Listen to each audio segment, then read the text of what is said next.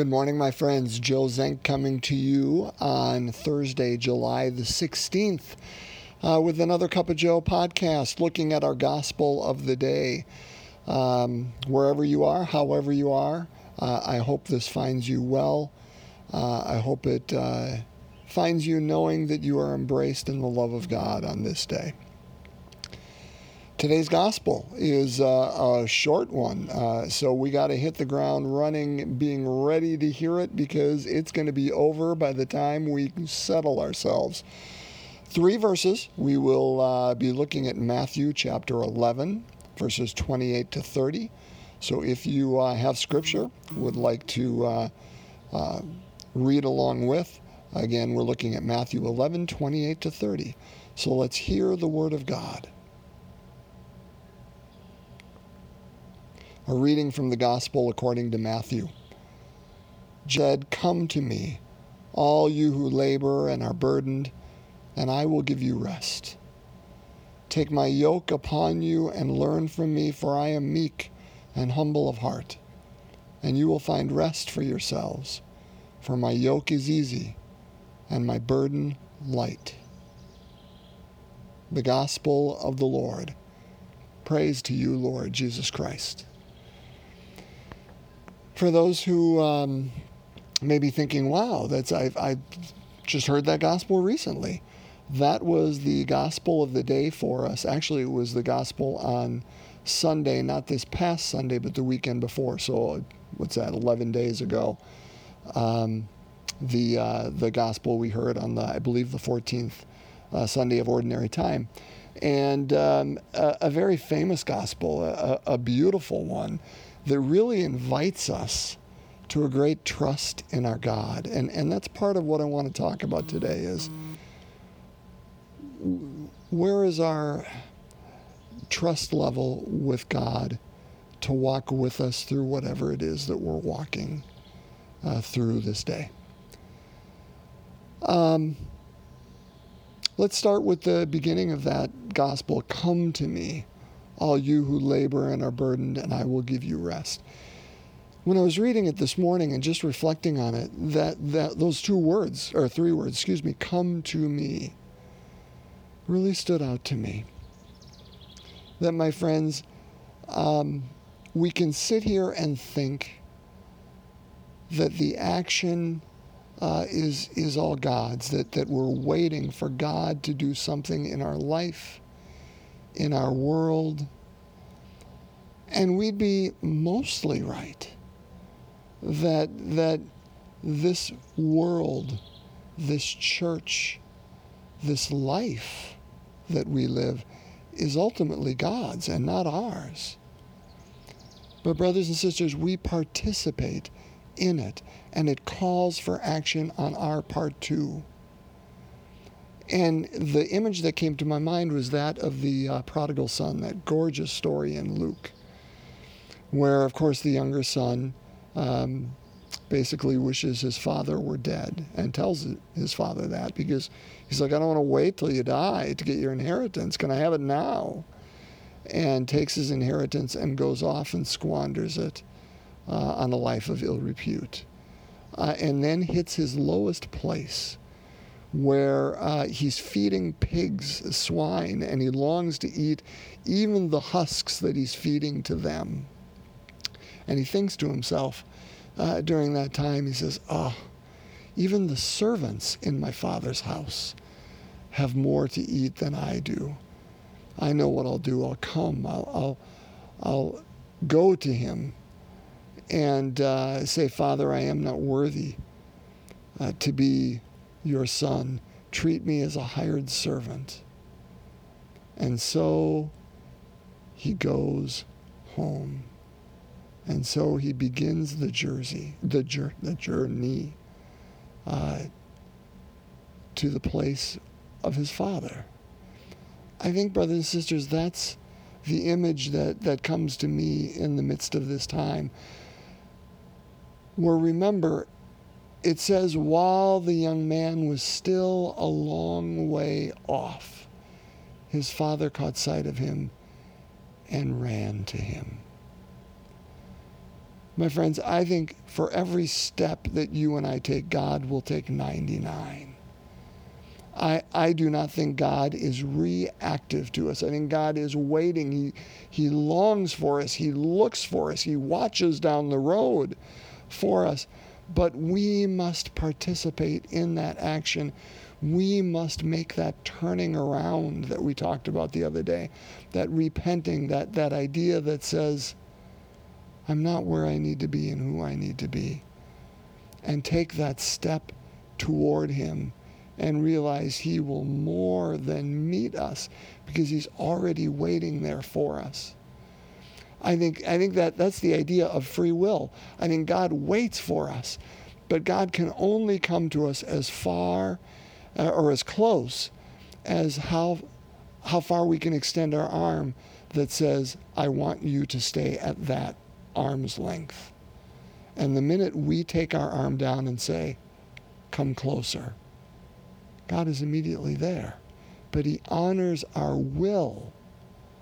And if our will is to stay within this burdensome life, not because we enjoy our burden, or if our will is to stay in the midst of all this labor that I can do it on my own. I'm going to pull myself up by my own bootstraps. This is my life. I can take care of me. God will honor that. Not because He thinks that that's the correct thing, not because He doesn't want to enter into it, but because we keep Him at arm's length. But the minute that we say, what am I doing? The people around God are eating far better than I. And we take our arm down and say, Lord, I can't do this on my own because this is where I end up. Longing for the things that the pigs are eating. And we take our arm down and God rushes to us. What is it that keeps our arm up? Do we think that we are better without God? Do we think God is going to do something to us that we don't want to happen? Is there something within our ego that says, we must be masters of our own domain? We call Him Lord, right? Which, if that's true, means we are not master, but He is master. And it allows Him that mastery of us.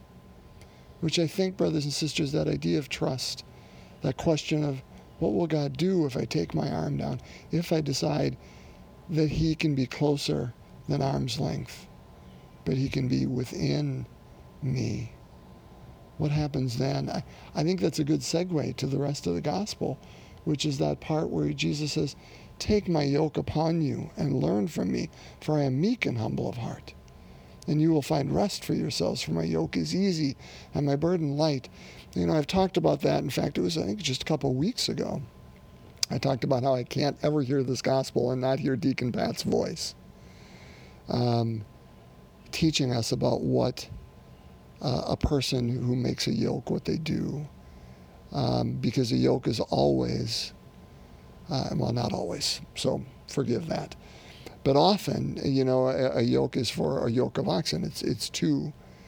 And that they make that yoke to fit the contours of the ox, the shoulders, the way that the ox was made, so that it doesn't chafe or burden them, but it fits them perfectly in how they journey and what they need in the work that is ahead of them. And the reason I bring up that idea of two is because it is Christ who lifts and walks and journeys and burdens along with us as the other one. And sometimes that person takes on, or that second role of Christ along with us is the role of our spouse, is the role of our best friend, is the role of a child, is the role of someone that close to us in our life. That is Christ within us and around us, burdening with us at those times. Because again, Christ sent the disciples out 2 by 2, right? He called in the animals 2 by 2. We are made as communal people, as social beings, and that God loves us. And that's one of these reasons I love the Catholic Church, the sacramental idea that God doesn't stay at that distance, and he comes to us disguised in our own life, and as the people in our life and around our life, loving us through them.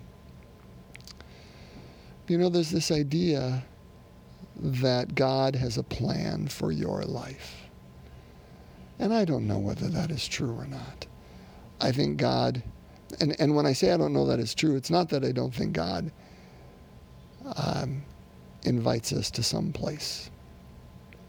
It means I don't know if God has a single plan for our life. Because I think if I often go in another direction and I say no to something to which he's inviting me, can I ever get back there? Or does God say, okay, we're just gonna reroute, kind of like that, the GPSs on our phones. That okay, we took a wrong turn there. All right, I'm just gonna take you up to this next mile, and we're gonna take you around a different way, but I'm still gonna get you the same destination. Okay, you took a wrong turn there. All right. I know how to get you back over here. And I'm going to keep inviting you. And it may not be the plan, the shortest route, distance, easiest way. Maybe I'm taking a long circumventing route to get there. But he's still, every decision I make, even if it's wrong, he's rerouting me. And he's taking me there. And he's walking with me. And he's sharing the load. And remember, part of this trust issue that I talked about earlier, that maybe we keep God at arm's length because we don't trust him. And we say, if I lower this arm and I bring it down, are you going to make me just like them over there? I don't want to be like them. I don't want to dress like them. I don't want to go through the world like them. I don't want to have to like the same things they like. Brothers and sisters, that's that beautiful image here of my yoke is going to be made specially for you. It's not going to be made like them over there. Because maybe that's their yoke, and that's how they want to be, based on their likes, based on their gifts, based on who and how God made them to be. But that's the beauty of it, brothers and sisters, is God is not going to make you a cookie cutter like anyone else, because he made you and I unique. And the yoke that he puts on us will take into effect those gifts and those desires and those likes and the way we approach life. It will take all that into effect. And the life that he has for us, brothers and sisters, is one in which we will not only glory because he's with us and we are moving toward him, but we will glory in it because it fits us and suits us so beautifully. My friends, we can put our arm down if we think we have to go through alone, or we have to do it on our own because our ego says that, or because that's what our culture says, or because I'll think that at least I made something of myself. Remember, our life isn't ours. Our life is God's. And he made us, yes, specifically for something, but we have to participate. We have to turn. We have to come. We have to take one step so he can take 99. And we have to realize he won't and doesn't desire that we're like anybody else. But he desires that we are fully who we were made to be, and that he walks with us in many forms and in many faces, but he walks with us on this journey and reroutes us as necessary to make sure we end up, which is at the destination of him. He's our destination, and he's our companion on that journey. Let's pray. If there is someone or something for whom you would like to lift in prayer today, I invite you to call that to mind at this time. So let's begin in the name of the Father, Son, and Holy Spirit. Amen. The fourth joyful mystery, the presentation at the temple. Our Father, who art in heaven, hallowed be thy name. Thy kingdom come, thy will be done on earth as it is in heaven. Give us this day our daily bread, and forgive us our trespasses, as we forgive those who trespass against us. And lead us not into temptation, but deliver us from evil. Hail Mary, full of grace, the Lord is with thee. Blessed art thou among women, and blessed is the fruit of thy womb, Jesus. Holy Mary, Mother of God, pray for us sinners, now and at the hour of our death. Amen. Hail Mary, full of grace, the Lord is with thee. Blessed art thou among women, and blessed is the fruit of thy womb, Jesus. Holy Mary, Mother of God, pray for us sinners, now and at the hour of our death. Amen.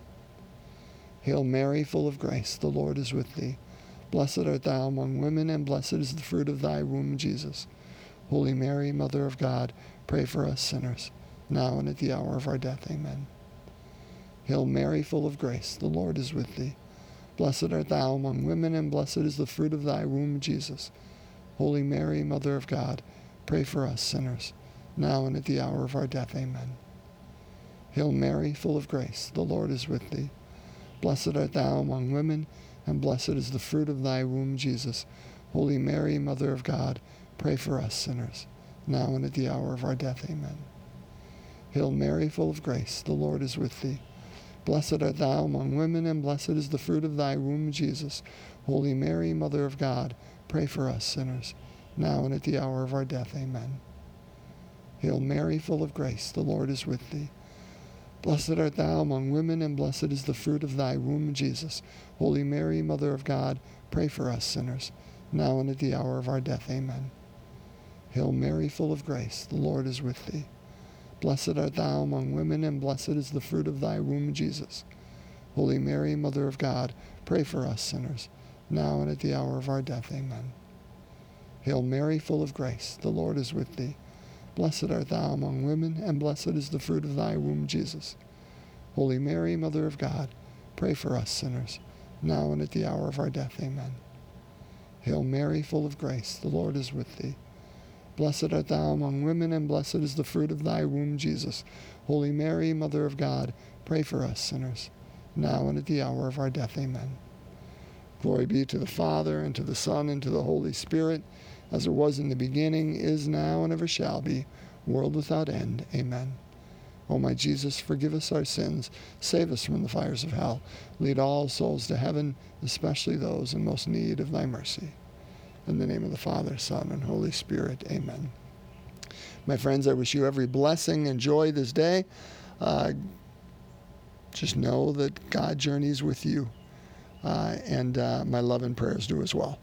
Look forward to being back together again tomorrow. Bye-bye.